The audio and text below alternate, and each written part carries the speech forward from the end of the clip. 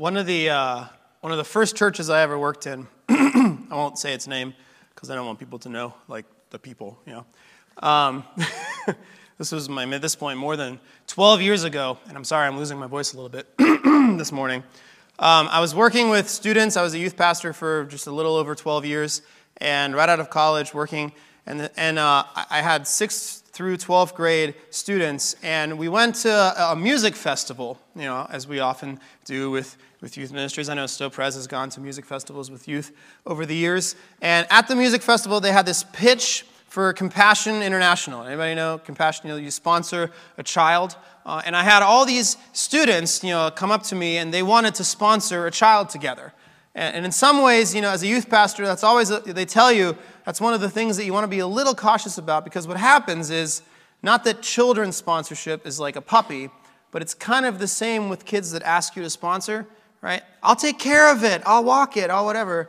And then you take on, as a church, sponsoring this kid, and then what happens is most kids then forget and don't continue. And so I made them promise. I said, look, you guys have to raise this money throughout the year, raise it in your classrooms, however you want to do it. And they're like, yeah, we'll make sure we raise it, And so we went to the booth, and we grabbed ourselves a child. They picked out a kid from Uganda, if I remember correctly, and we were sponsoring a kid as a youth group. And for the first couple months, it went really well. Every single youth group, Sunday night they would come in. We'd have a big change, the compassion bucket. We put her face on it, and so they would drop in change. They were writing letters back and forth and all that kind of good stuff. It was a real passion thing for a youth. And then it just started to kind of fizzle off really quickly. That by the end, this was the summer, by a year and a half later, as we were getting ready to end the budget year, we realized we were roughly like $350 in the hole. And so we had, kids at the Christmas party getting ready. We're going to set that up, and I told people, we're going to have a drive to raise this money by our youth Christmas party. We want to try to get all of that, and I want you to get creative on how you do it and what you bring in, or maybe you go without a latte for a couple weeks, and each of you brings. And I think it was something like if every kid had brought $20, like we'd be set. It wasn't an astronomical amount when broken up, but that was kind of my challenge of like, look, we said we would sponsor this kid.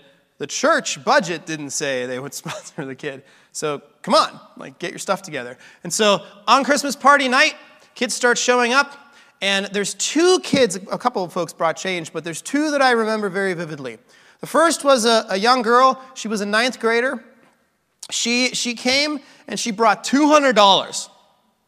I was very impressed. What she had done is her dad owned a business, and she had asked if she could put a change bucket at the front desk of that business. That was, so she did what we have in the youth room. She put the face of the little girl we were sponsoring on there and put it on the front desk, and she collected for like 2 weeks change from all the people that were coming in and brought all that change, and it was just a little over $200, which was great. I'm like, all right, wonderful. That's like mostly there. We were like 2/3 almost. The other one that sticks out to me more than anything was a 6th grade boy. A 6th grade boy came, and he showed up, and he gave us $50. And I remember, just from him, I remember being kind of astonished by that, because if you knew this kid, you knew that his family didn't have a lot of money. They were very, very low in terms of means, and he didn't have anything like an allowance or anything, so I'd wondered how he had gotten a hold of that over time. And I asked him, just kind of point blank, I said, man, that's great. How are you able to get that? And he told me that he, for the last over a year, had been saving up to buy himself an Xbox. That he'd been working and, mowing lawns or doing whatever he needed to do to start to save up money to buy that Xbox. But as we were starting to say that we needed more for this, he ended up deciding that she needed it more than he needed an Xbox. And so he gave it. And he was saving more, and he ended up bringing more. I think when all was said and done, he probably contributed like $100 of that amount that was due, and we were able to sponsor that kid fully for the year, right? And I don't know where that is now. I left, and that hopefully that kid has been aged out and sponsored for years and years to come. But it stuck with me, because one of the things that I did is I was a young youth pastor. I was straight out of college. I was trying to develop a theology of giving and kind of what did I believe about giving. And it forced me to wrestle with something. I went home that night and I was asking myself the question, which one of them gave more? And I didn't really know how to answer that. Because, yeah, of course, that ninth grade girl brought way more cash in, but did she really give up anything? Right? She was creative. She was able to raise that through other people. But where was the sacrifice in that? Here's a kid, a sixth grade boy, a young sixth grade boy who had his heart and mind set on an Xbox for years. And if you're a sixth grade boy, if you ever were one, you know, like that's all in life there is at that moment. Right? Like to you right now, an Xbox seems like something silly. Most of us could go to Target and buy one today, right? But like that was life at the time to a sixth grade boy. Right? All his friends had him, he didn't have him. You know, he was the weird one out. Every time we had a youth lock-in, he was terrible at all the video games because he didn't play them at home all day because he didn't own one. And so it was a big sacrifice for him to forego that. And the matter of factness, it wasn't a bragging thing. He didn't tell anybody that's what he did. I just asked him, and he said, yeah, honestly, I just didn't think I needed it. Right? Who gave more? Who was it? I would argue, and hopefully you might agree with me, that the person who had more to give that single day was probably the sixth grade boy. Right? This isn't working. Is there a reason?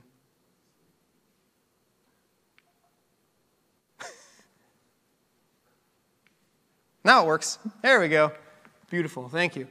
I tell you this story because it helped me develop a theology of giving more than anything, but I want to start to examine a little bit more practically this morning what giving is all about and how much exactly we should give and how we should give it, right? We talked about the foundational questions of all those kinds of things last week as we looked at a basic understanding of giving and how it's designed and why the Lord gives it to us, ironically gives it to us to give. But this morning I want to get into the weeds a little bit. I want to look at how much we're supposed to give, what our attitude is supposed to be when we give it, how we are supposed to give it, when we are supposed to give it, all those things. Because there's a lot of life and conversation about this in the church that I think is very unhelpful. And I think part of why we don't like to talk about giving in the church generally is because giving makes us kind of conjure up either one of two things. Either A, you give as you should, and you think, why do I need to listen to 3 weeks on giving? I'm doing what I'm supposed to be doing. Like, can I just skip these? Right? 10%, got it. Been doing that for 30 years. Stop bugging me. Or you're not giving how much you think you should be giving, and every time it comes up, you immediately start to convulse in feelings of guilt inside. Oh man, here we go. 3 weeks of me feeling like a terrible Christian because I'm not giving as much as I'm supposed to give, right? I would argue to you that both of those are really, really bad ways of looking at this. And I think we've done ourselves as a church a disservice in how we talk about giving. And so this morning we're going to look at it practically and honestly with a whole host of scripture. And so bear with me as we get into the weeds. And the first thing I want to do before we get anywhere else is I want to spend some time looking at this idea of a tithe. I last week alluded to you, and it's funny what always sticks out to people. In my sermon, I made a very small allusion to the fact that I wasn't necessarily convinced of the biblical mandate of a tithe. And oh boy, did I get comments. You have some passionate tithers in this church. And if you're a passionate tither, listen up, because I'm about to destroy your world a little bit in a fun way. We'll look at the history of tithing and how tithing has worked in Scripture, and you'll learn some things that might shock you a little bit. But I submitted to you very kind of slowly and humbly that I'm not convinced of the biblical idea of a tithe, and I feel like I owe it to unpack that a little bit, because it's not the kind of thing that you just say as a pastor and then let fly under the radar and hope no one notices. Right? So we're going to look at, before anything else, this idea of the tithe and why I'm not convinced it's the way forward as the people of God necessarily in our time today. There's three big places in Scripture where we go to see this idea of tithe. And people that are proponents of the tithe are people that generally will look at these three places as an argument as to why we should be tithing, right? And I'll say this. I'm not the be-all, end-all authority on this, number one. And number two, this is a thing that we in good conscience as Christians can disagree over. Right? If you believe passionately that God is calling you to tithe 10% and that that's the biblical model, like, I'm not against you, right? You have a freedom. That is not a life or death belief in this church. And so you can believe that and you can carry on. As a matter of fact, please, if all of you want to believe that and tithe 10%, wonderful. But I'm going to look at these three big areas and maybe kind of see why we need to rethink things a little bit. Here's the three. The first is Abraham and Jacob, right? We see Abraham in Genesis 14. He encounters Melchizedek, right? This mysterious king kind of guy, and he ends up giving him a tenth of all of his stuff, his possessions, his wealth, right? So Abraham tithes to Melchizedek, this king priest in a way. And Jacob later on with Bethel does kind of the same thing there. But that's the first example. We see this example of tithing. And that one's important because it happens before Moses and the law comes, right? Which is where we get most of our tithing language from, right? So there's this tithe is already an idea in the Old Testament before we ever get to Moses. The second is obviously Moses, the covenant with Moses. We see the specific mandate to tithe in Leviticus 27. That passage will go up later in a second when we unpack it. But there's this discussion about tithe. The tenth shall be set apart. It is holy unto the Lord. It's clear. There's no debate that in the Old Testament, in Exodus and Leviticus, the people of God, after Moses, and they're rescued out of the Egypt slavery, and they're made independent people, and they're Israel, and God takes them on and gives them the law. There's no question that they are called by God to tithe. And when we say tithe, we generally mean 10%, although we'll talk about that in a second. Right? So that's the second. The first is Abraham. The second is the covenant of Moses. And then the third is one of the hardest, and it's this. In Matthew 23, Jesus, in his woes, he's pronouncing 7 woes to the Pharisees, he actually commands tithing himself. So, now we got a New Testament command to tithe. We got to worry about that and think through what that all means for us. Let's look at each of these individually, one by one, and kind of look at why tithing may or may not be the most helpful way. Number one.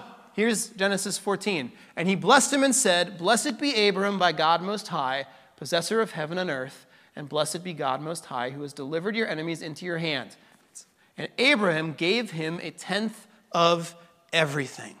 Right? So Abraham tithes to Melchizedek. And if you're a proponent of the tithe, you would say, look, this is an example. It was like this before Moses. It was certainly like it after. And then Jesus, this is the pattern. The problem is that for Abram, it's not a pattern. And for Jacob, after, it's not a pattern either. This instance in Scripture, this giving of a tenth, is a single one-time event. Once in Abraham's life. He doesn't set up a recurring online donation processing to Melchizedek, where he keeps giving day in, day out, week in, week out, month in, month out. It's a one-time thing as he's blessed by the encounter that he has. He feels compelled to give up a tenth of his wealth to Melchizedek. Right? And so it's in this verse we don't see a prescription for tithing as a general, continual pattern. It is a one-time event, and we have no indication that Abraham in any way repeats it as life goes on. So if you're going to look at Abraham, maybe you come to the church, you join, you give 10% of your income that year, of whatever you've got, and then you're done. Wouldn't that be great? All right, so that's the first, Abraham and Jacob in Genesis. The second is the Mosaic covenant. Here's what it says in Leviticus 27. Every tithe of the land, whether of the seed of the land or of the fruit of the trees, is the Lord's. It is holy to the Lord.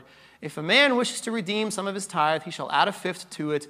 And every tithe of herds and flocks, every 10th animal of all that pass under the herdsman's staff, shall be holy to the Lord. One shall not differentiate between good or bad, neither shall he make a substitute for it. And if he does substitute for it, then both it and the substitute shall be holy. It shall not be redeemed. These are the commandments that the Lord commanded Moses for the people of Israel on Mount Sinai. So here we get not only the direct command to tithe of all things, not just your money, right? But we actually are told that it's a tenth. So there's the number, 1/10 right there. Here's the big challenge with this. We are no longer on the other side of Jesus and the cross in any way under the covenant of the law. When Jesus came, He made it very clear that we are not to be under the covenant of the law. We see this in Galatians 3. We see it in a whole bunch of other places. We see it in Hebrews 7. We see it in Romans 7. We see it all over the place. Sorry, Hebrews 8 and 9, Romans 7. That we have a breaking of the covenant of Moses when Jesus comes and establishes a new covenant. Right? Righteousness and salvation, eternal life, all these things no longer come by works, but they come by faith. Additionally, the reason that the tithe was established in the Old Testament, in Leviticus and Exodus and Deuteronomy, and continuously reiterated, was in the sense for the reason of running the temple and the Levitical and later the Aaronic priesthood. We were supposed to give, as people of God at that time, 1/10 to the temple. The problem is we don't have a temple anymore. We're supposed to give it to the priests. The problem is we don't have priests anymore. Jesus is, as Hebrews argues extensively, our great high priest. And so we no longer have the thing that the tithe was meant to go to, right? It was meant to operate the priesthood. They would run the sacrificial systems and all of those things. None of that exists anymore. And so what's the tithe for? Right? Now you could say, well, the church budget and the operation. But that's not the same as the temple and the Levitical and the Aaronic priesthood. Right? And so the tithe purpose that we see in the Old Testament no longer exists. Jesus is now our great high priest. And so we don't get a sense that tithe is the way that we are supposed to go forward as God's people. And here's the last one and the hardest one. Jesus is pronouncing woes to the Pharisees, and he says, "Woe to you, scribes and Pharisees, hypocrites! For you tithe mint and dill and cumin and have neglected the weightier matters of the law, justice and mercy and faithfulness. These you ought to have done without neglecting the others," the tithing. "You blind guides, straining out a gnat and swallowing a camel." Just as an aside, a tangent, Jesus is really good at insulting people, isn't he? You blind guides, straining out a gnat and swallowing a camel. That's just a beautiful thing. Here's what he's saying. Woe to you, you guys are hypocrites because you tithe and give all this stuff, but you neglected the weightier stuff. And then he says, what you should be doing the weightier stuff, and the other stuff should just be part of it. He says, without neglecting the others. Jesus is telling them that they are supposed to be tithing. In Matthew, New Testament, what do we do with this? Well, here's a challenge. Jesus in his life and ministry on this earth made a whole bunch of proclamations about what people should or shouldn't be doing. One of the things Jesus talked about extensively throughout Scripture, including throughout the Gospel of Matthew, Matthew 5, Matthew 6, we see him talking about offering sacrifices in the temple. And Jesus actually tells the people to go and offer sacrifices in the temple, when clearly today we didn't bring our bull for worship this morning. So what gives? Well, Jesus is speaking at a time where he hasn't yet died, risen, and ascended and instituted the new covenant. So yes, while Jesus is still walking on earth in his human form, it hasn't been accomplished, right? When he's on the cross, what does he say? It is finished. It hadn't been finished yet. So yes, the things of Moses, the covenant of Moses, still applied when Jesus was talking to the disciples and the Pharisees and the common people all throughout his ministry on this earth. All of those things were still there. He was being a good, faithful, sinless Jew. And if you're going to be a good, faithful, and sinless Jew before Jesus' new covenant gets ushered in, what do? You sacrifice and you tithe. Jesus' death and resurrection fulfilled that covenant. On the other side of it, it's not necessary anymore because Jesus has fulfilled every obligation. In the Old Testament, we have three kinds of law: moral law, ceremonial law, and civil law. Right? Civil law can change as time goes on. Different countries have different laws. Right? Ceremonial law, which is what this would fall under, can change over time. It's the moral law that never goes away, that always holds for us. And so this is part of the system that was had a time and a place that served the function that Jesus completely and utterly fulfilled. And so the tithe isn't something that today I believe, at least strongly from Scripture, that we need to be abiding by. So we put this all together. I don't find any compelling evidence for tithing. And by the way, just in case you're sitting here going, well, this guy, I'm not coming back here, right? Tithing is almost important as it is to pray, right? Let me just give you a little bit of something that might unsettle you a little bit. Over the years, scholars have actually tried to do a little bit of math and figure out, like, for the average Jew in the Old Testament who tithed, like, what were they actually giving? Because here's the reality. Tithing wasn't just a one-time thing. Like, they didn't come to the temple every Sunday and tithe, right? Tithes were multiple. You had this kind of tithe, and this kind of tithe, and this kind of tithe. And we don't have a perfectly accurate picture, but the best and brightest scholars that have assembled when it comes to biblical theology and scholarship have figured this out. The average Jew that tithed in the Old Testament gave somewhere between the vicinity of 20 to 25% of all they had. So if you want to be a hardline tither, great. We look forward to your increase starting this week. And if you've 10%ed for years and years and years, great. We look forward to your increase next week. Maybe I'll get my jet after all. I'm joking. One of our elders, as they were going off session, gave me, I have this joke about a private jet, that I'll never actually want to have, but we joke around. They gave me a little model private jet that sits in my office right now that makes me laugh every time I look at it. It's just a neat little thing. If you're going to be a hardline tither, really, we ought to be talking about 20 to 25%. So about a quarter of what you have should be going to the church if you want to be hardline about it. Now, I really don't think that it's supposed to be that way. However, if the tithe isn't commanded, right, if it's not this barometer, what do we do? Because I do think, tithe is helpful when people are wondering, well, how much should I give? It's a pretty easy thing to say, well, the Bible has the tithe. It's 10%. Just start, 10% is a good number. It's enough that it hurts, but it's not enough that it financially ruins you, It's a good, but if it's not the barometer from Scripture, if biblically we're not held to this idea of tithe, well, then what do we do? And I think we can discern kind of where we should go and how we should move forward by looking at two different places. We can try to discern the heart of Jesus, first of all, right? So as we look at the things that Jesus says collectively about money, we start to get an idea of kind of what his heart is, right? There's a lot of you heard it said, but I say. There's a lot of times where he's supposed to be hardline and the Pharisees try to trap him, but he has this way of showing grace and he kind of makes it about the heart of it all. So before Jesus ever actually dies and is risen and ascends and ushers in his kingdom, he gives us these kind of sneak previews of what the kingdom really is going to be like. We see kind of an entry into his heart a little bit, indirectly. So that's the first place we can go. The second is we can go to the apostles and the teachings that come after Jesus' life, death, and resurrection, and we can see how the church functioned, how people like Paul suggest we ought to think about giving after the new covenant, because that's where we live, right? So those two places, Jesus' heart and the pattern of the church after Jesus came and went, we can see kind of what our giving is supposed to be like. And so with that in mind, I want to look at two scriptures this morning that I think would help us. And these are the ones I'll ask us to stand for because they're a little longer.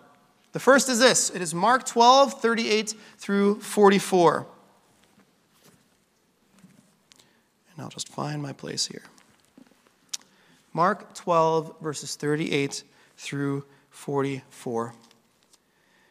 And in his teaching he said, "Beware of the scribes who like to walk around in long robes and like greetings in the marketplace and have the best seats in the synagogues and the places of honor at feasts, who devour widows' houses and for a pretense make long prayers.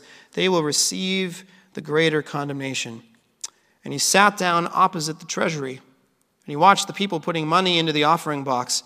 Many rich people put in large sums, and a poor widow came and put in 2 small copper coins, which make a penny. And he called the disciples to him, and he said to them, "Truly I say to you, this poor widow has put in more than all of those who are contributing to the offering box, for they all contributed out of their abundance. But she gave out of her poverty, or she out of her poverty has put in everything she had, all that she had to live on." And then the second place I want to look is in 2 Corinthians. This idea of this widow that we just read kind of sounds like the biblical version of the story of my youth group kids, doesn't it? Right? There's the one who gives much and the one who gives little, and sometimes the one who gives little actually gave more. We'll dig into that a little more, but here's the second one. 2 Corinthians 9, 6 through 11. The point is this: whoever sows sparingly will also reap sparingly, and whoever sows bountifully will also reap bountifully. Each one must give as he has decided in his heart, not reluctantly or under compulsion, for God loves a cheerful giver. And God is able to make all grace abound to you, so that having all sufficiency in all things at all times, you may abound in every good work. As it's written, he has distributed freely, he has given to the poor, his righteousness endures forever. He who supplies seed to the sower and bread for food will supply and multiply your seed for sowing and increase the harvest of your righteousness. You will be enriched in every way to be generous in every way, which through us will produce thanksgiving to God. It's the word of the Lord. Amen. Have a seat. Paul here echoes in one particular way kind of Jesus that informs our theology. For both Jesus and Paul, giving seems to be far less about the amount and far more about the heart, right? So let's just wrap up today by looking at a few practical principles, I promised you practical, that you can get from just these two passages as we see what God says about giving. And by the way, when we're done with these today, as you walk out at the tables right there inside the sanctuary, there's a sheet that you can take with you that I would encourage you to fill out as a family.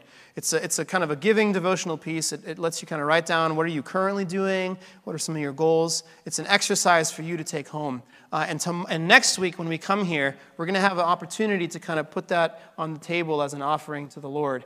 You don't put your name on it. It's anonymous. No one's going to read it. It is purely designed as a spiritual exercise for you and your family, your spouse, however your setup at home is, to sit down and think about and pray through, right? So it's not a pledge card, so to say, in that we look at what have you pledged. We're not going to hold you to it. We're not going to be like, oh, I think that's so-and-so. Let's call them in June and tell them that they're, that's not what it's about. It is purely for you.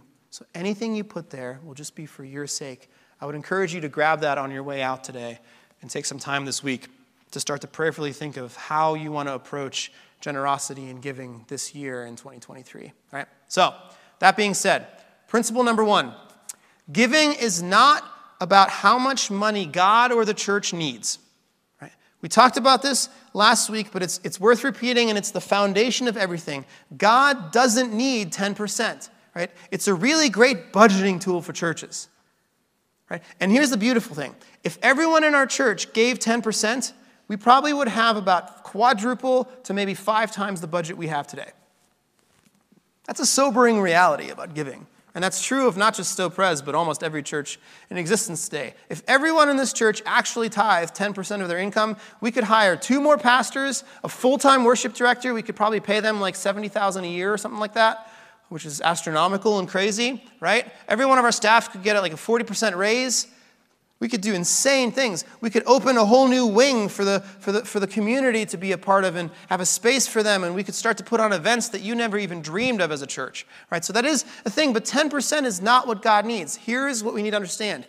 We as a church could always use more money, and we have dreams and visions for what we would do with it, right?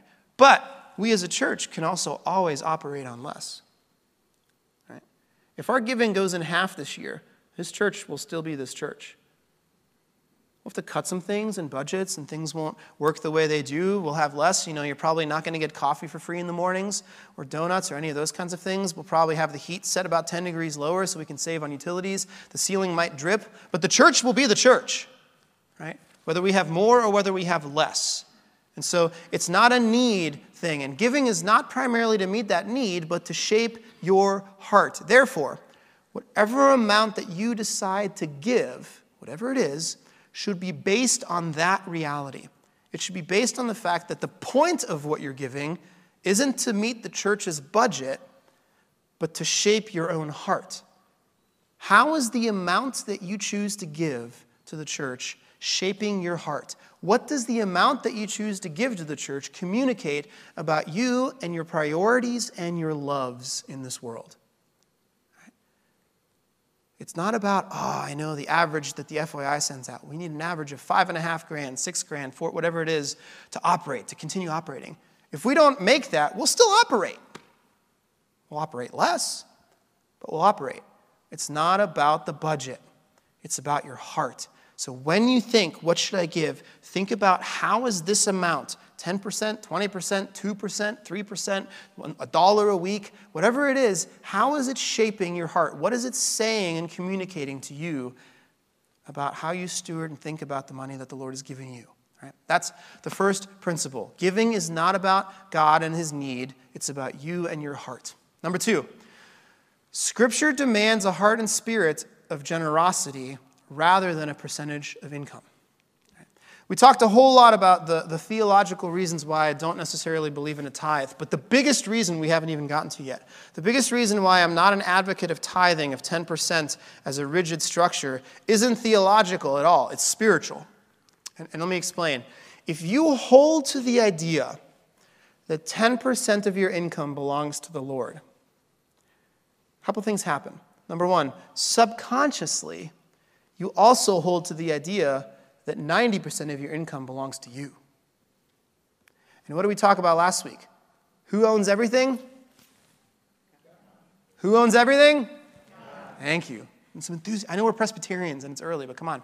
Right? God owns everything. So when we get to this hard line 10%, one of the things that happens is we start to we compartmentalize because we're sinful human beings, and that's what we do. If God gets 10%, well, then the 90 is mine to do whatever I want with. Right? I've done my duty, my diligence. I've given God what he's owed. Right? I've rendered to Caesar what is Caesar's, so to speak. And now the rest of it, I can go and buy my boat because I've got enough left after I've given 10%. Right? So it kind of messes things up in the sense that we communicate to ourselves subconsciously that 90% of it still belongs to us, when the reality is that it's all God's to begin with. That rigid line makes things pretty difficult in our hearts. And I think it has the tendency also, if not always, but a lot of times, to breed a mentality of legalism and self-righteousness, right? When you hardline 10%, one of two things happens. Number 1, you actually give 10%. And when you do, you start to be filled with a sense of pride about it. I'm not saying that you're a proud person or that everyone who gives 10% is standing up in the mirror in the morning and going, here I am, I've awoken, the 10%er, right? But there is an element to which we feel like the pride of having made that, right?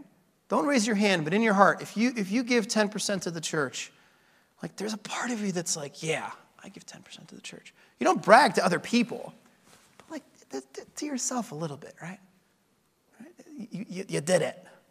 Right? Or you don't give 10% of the church, which is true of most people, by the way. If you don't hit 10%, that's true of more of you than not, right? You're in a boat with a lot of different people. You feel a guilt about not measuring up. You're not doing your part. Right? You feel this guilt and this shame, and that's when we talk about money, you come in and you feel terrible about yourself because you're not up to that par, and you know you should be somehow, right? So tithing tends to, the rigid 10% tithing number, it tends to invoke either self-righteousness or guilt and shame. And not everybody, and not always. Some of you are cheerful, faithful 10% givers. You give it to the Lord, you pray, and you're happy about that, you're joyful about that, you love doing it, and you don't brag about it. Maybe that's you, and that's great. But more often than not, it creates self-righteousness on one end or guilt on the other. And both of those entirely defeat the purpose of giving. If giving is about heart more than money, let's make it about heart more than money. Number 3, whatever amount that you prayerfully decide to give, give it off the top.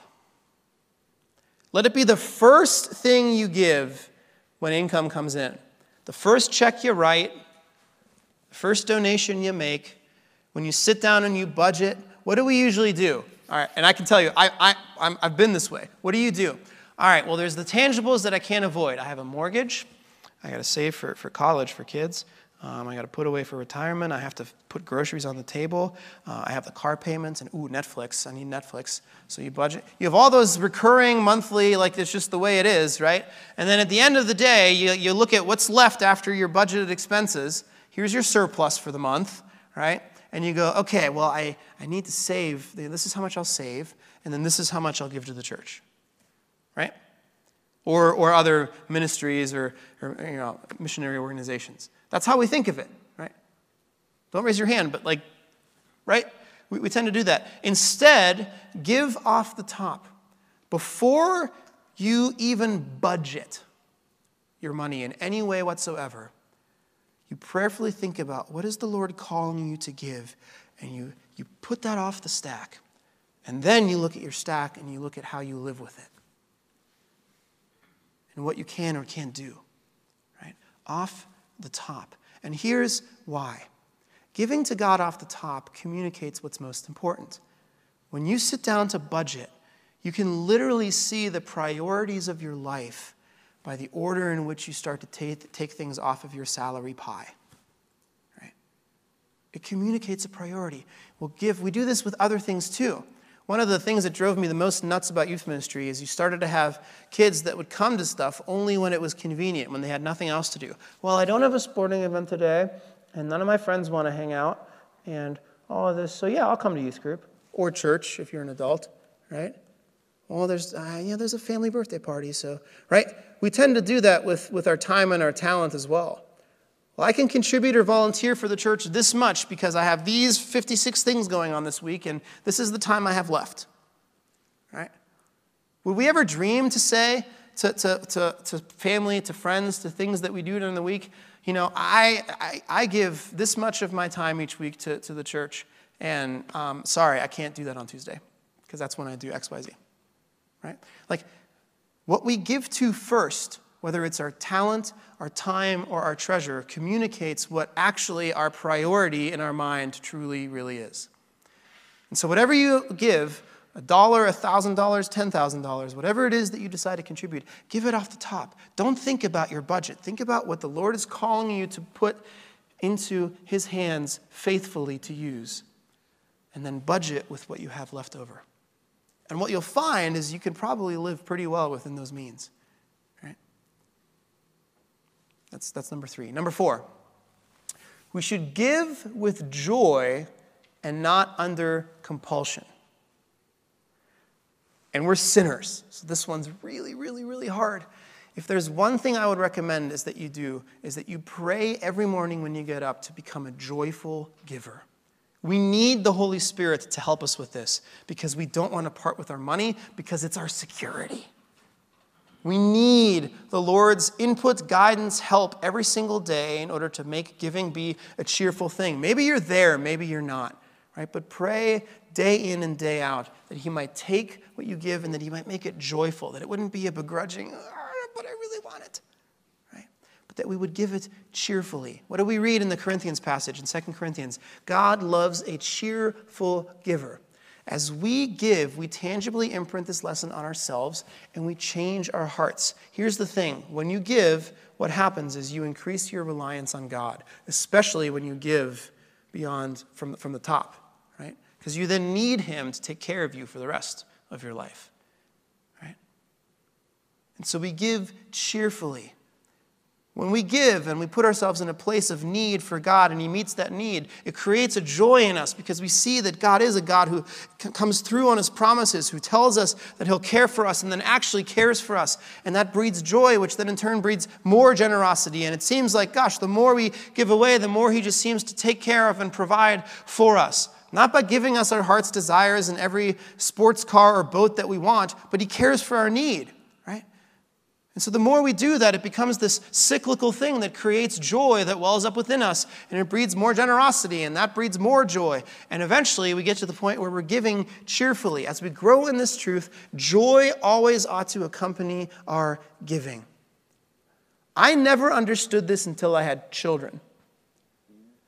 But I want to see them open presents more than I want to open a present. Right? Before that, I always wanted to open the present. It's not until you have the chance to watch your 3-year-old open gifts that he's been asking for, because he's now finally old enough to know what to ask for, right? Like, I would rather have that than get anything. I always had parents telling me that, and I'm like, you're weird. I like getting stuff. Right? But not anymore. What happens is we start to learn over time that there is a beautiful joy in giving and blessing others. And that joy just increases and abounds as we continue to do it. Number 5, your giving should be between you and the Lord. You and the Lord only. In Matthew 6, Jesus says that we shouldn't even let our left hand know what our right hand is doing. Right? This is one of the qualms he has in the passage with the widow, with the Pharisees, is that they're giving like in an exuberant way, and they show what they give. One of the best ways to self-guard against self-righteousness is never to tell anyone what you give. Just do it. Right? That's why last week, every once in a while you get people, it hasn't really happened much in this church, but you get people that come up and they have a beef with something the church is doing or a decision they made, and they're like, do you know how much I contribute to? That's why I said I would laugh that person off the room, because it's not about what they give. Right? We don't give so that we can get.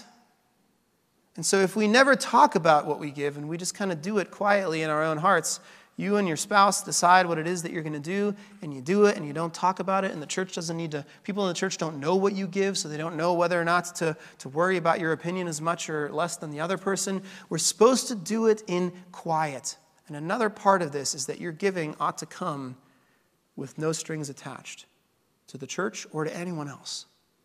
Right? You don't lord your giving over people. It's one of the reasons we very rarely in this church, we try not to do it at all, we try to not have designated giving. Like where you say, I want to give towards this specific part of the church. We kind of have a general fund, right? And every once in a while, someone passes away and leaves like $10,000 to missions or something, and we kind of make sure that happens. But we really prefer that not to be the case, because one of the things that does is you're giving, but it's like you want to maintain a control over it, rather than doing what the church calls us to give freely and to allow those who the Lord has put in leadership to make decisions that are wise and filled with the Spirit about how and when we use those funds. A truly, hands-off between you and God, not lorded over anyone giving, is you looking in your own heart, deciding what to give, handing it off, and then letting the Lord take it. And in the case of giving to the church, that would mean that those who are elders and overseers set the budget, right? In the congregational meeting in a couple weeks, you will vote to accept the budget. You don't actually approve the budget in our church. If the congregation votes no on that, it's still our budget. It just means that you don't like it. Right? The session sets the budget. Those who the Lord has called to lead look at the money that the church has given and steward it, just like you as a husband and wife look at your own finances and decide how to steward it. Right? Your employer who gives you money doesn't say, and you have to spend it on these kind of groceries. Right? So the church, when you give, don't let people know how much you give. Keep it to yourself. And in an ideal world, we would just give and allow the church leadership to decide how best to use those funds, right? We make exceptions every once in a while. So for instance, we have a roof that we have to pay off, and we tell people, hey, there's a special campaign if people want to contribute. By the way, the roof has been paid off as of last week, so cheers for that. Yeah, that's a cool little thing. But it should be between you and God. I love that I have no idea who gives what in this church. I really do love that. I would be so stressed if I knew. It's a beautiful thing between you and the Lord, because it's not about the money, it's about the heart. Number 6, whatever the amount, and this is the big one, whatever the amount that you give, and here we get into actual amounts, it's not about 10%, but your giving should be sacrificial. Despite being cheerful, here's the key. Your giving, what amount you decide to contribute, to give, to tithe, so to speak, as a verb, not a 10%, it should hurt a little, right? If it's like I was talking, and I'll put her on a spot. The other day, when my mom was up for Christmas, one of the things we noticed is she kept saying that, she doesn't pay for Amazon Prime, but all her packages seem to come in like a day or two. And I went into her account, and I noticed that for about 2.5 years, she's been paying for Prime monthly. It's like $8-9 a month coming out of her account, and didn't notice it. Right? If our giving is like that, if it kind of like is here today, gone tomorrow, and you don't really notice, or it doesn't really sting, it doesn't hurt in some way, it doesn't feel sacrificial to you, then I would probably reevaluate the amounts that you are deciding to contribute as a family. It ought to. I'm not saying that you need to be destitute. I'm not saying like if you can afford steak, you're not giving enough. That's not it at all, right? That's legalistic talk. But in your own heart, think about it. If it doesn't require some level of sacrifice, it's probably not enough. And here's why. It's not because we need more, but here's the big reason why. There's no religious formula because, as we said, giving is to shape your heart towards God and to increase your reliance on Him. If your giving doesn't sting, how is it shaping your heart? Or how is it increasing your reliance? If you're throwing Him the bone that's left, well, you don't need the bone.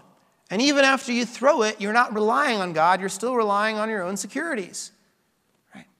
It should sting. And I'm not talking about, I'm going to give up one latte a week so that I can give $4 extra to the church. It should sting. Maybe the vacations you're taking could be a little less lavish. Right? Maybe you don't need that brand new sports car that you've had your eyes on, or the Xbox. Right? Giving, whatever it is, ought to be to some level sacrificial. It should be an amount that isn't just chump change to you. Now, does that mean you need to start giving half your stuff away? No. Right? But it should sting. And so as you think about and pray about what it is that you give to the church, to missions, to other organizations outside of here, whatever your kind of total set of contribution is, if it doesn't affect your budget, if it doesn't cause you to say, man, there's some things that I'm doing that I got to stop doing so I can afford to, it should hurt a little bit. It just should. You should hold your wealth and give it in such a way that it requires you to have a reliance upon the Lord, because that's when giving accomplishes the goal in your heart that it's actually meant to accomplish. That's why God calls you to do it. He's trying to train you to rely on Him and not on the world. So we need to rely on Him, not in the world. In the end, every single time that Jesus or the apostles talk about giving, the heart is the central piece to all of it. Jesus commends the poor widow, but here's the thing we need to understand. The giving is small, but it's not small to her. Right? What does He say? She gave all she had. Right? The reason Jesus says two little coins, a penny, is so much is because it's all she had. She tithed 100%. The Lord commends that. He goes, look, all her faith now rests in me. Man, if I don't come through, she's screwed. Good thing I'm God. And my promises are yes and amen. Right? The key to giving is not to think in terms of amounts, but in terms of hearts. We're called to be a people that are filled with generosity, to think of all the stuff we have as His and us as His stewards. Giving isn't really all that hard. We take the money God has given us, and then we ask, what should I do with it? What would God do with this? Right? You're the manager of it.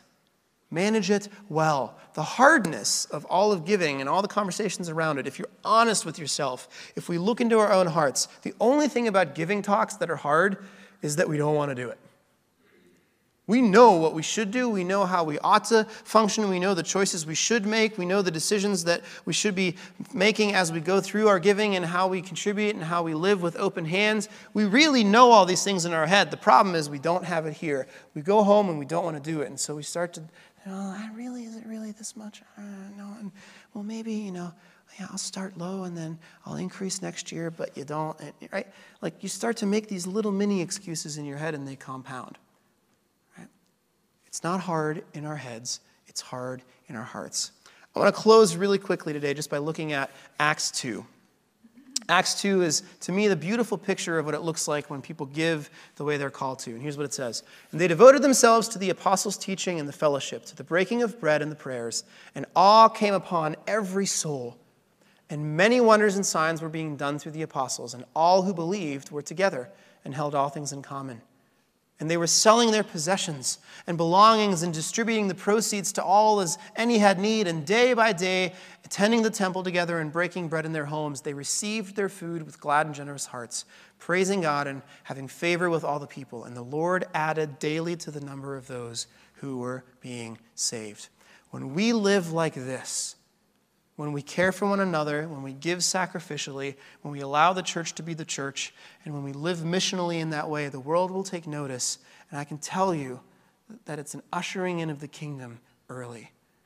Whatever you decide in your heart and mind to give as we pray over the next few days and weeks, let it be sacrificial, let it be between you and the Lord, and make sure it shapes your heart to be more and more like him and reliant on him. Let's pray. Lord, we thank you. Oh, it's hard to talk about money. It's hard and it's intricate and it takes a long time, but Lord, it's important because you do it and you call us to do it.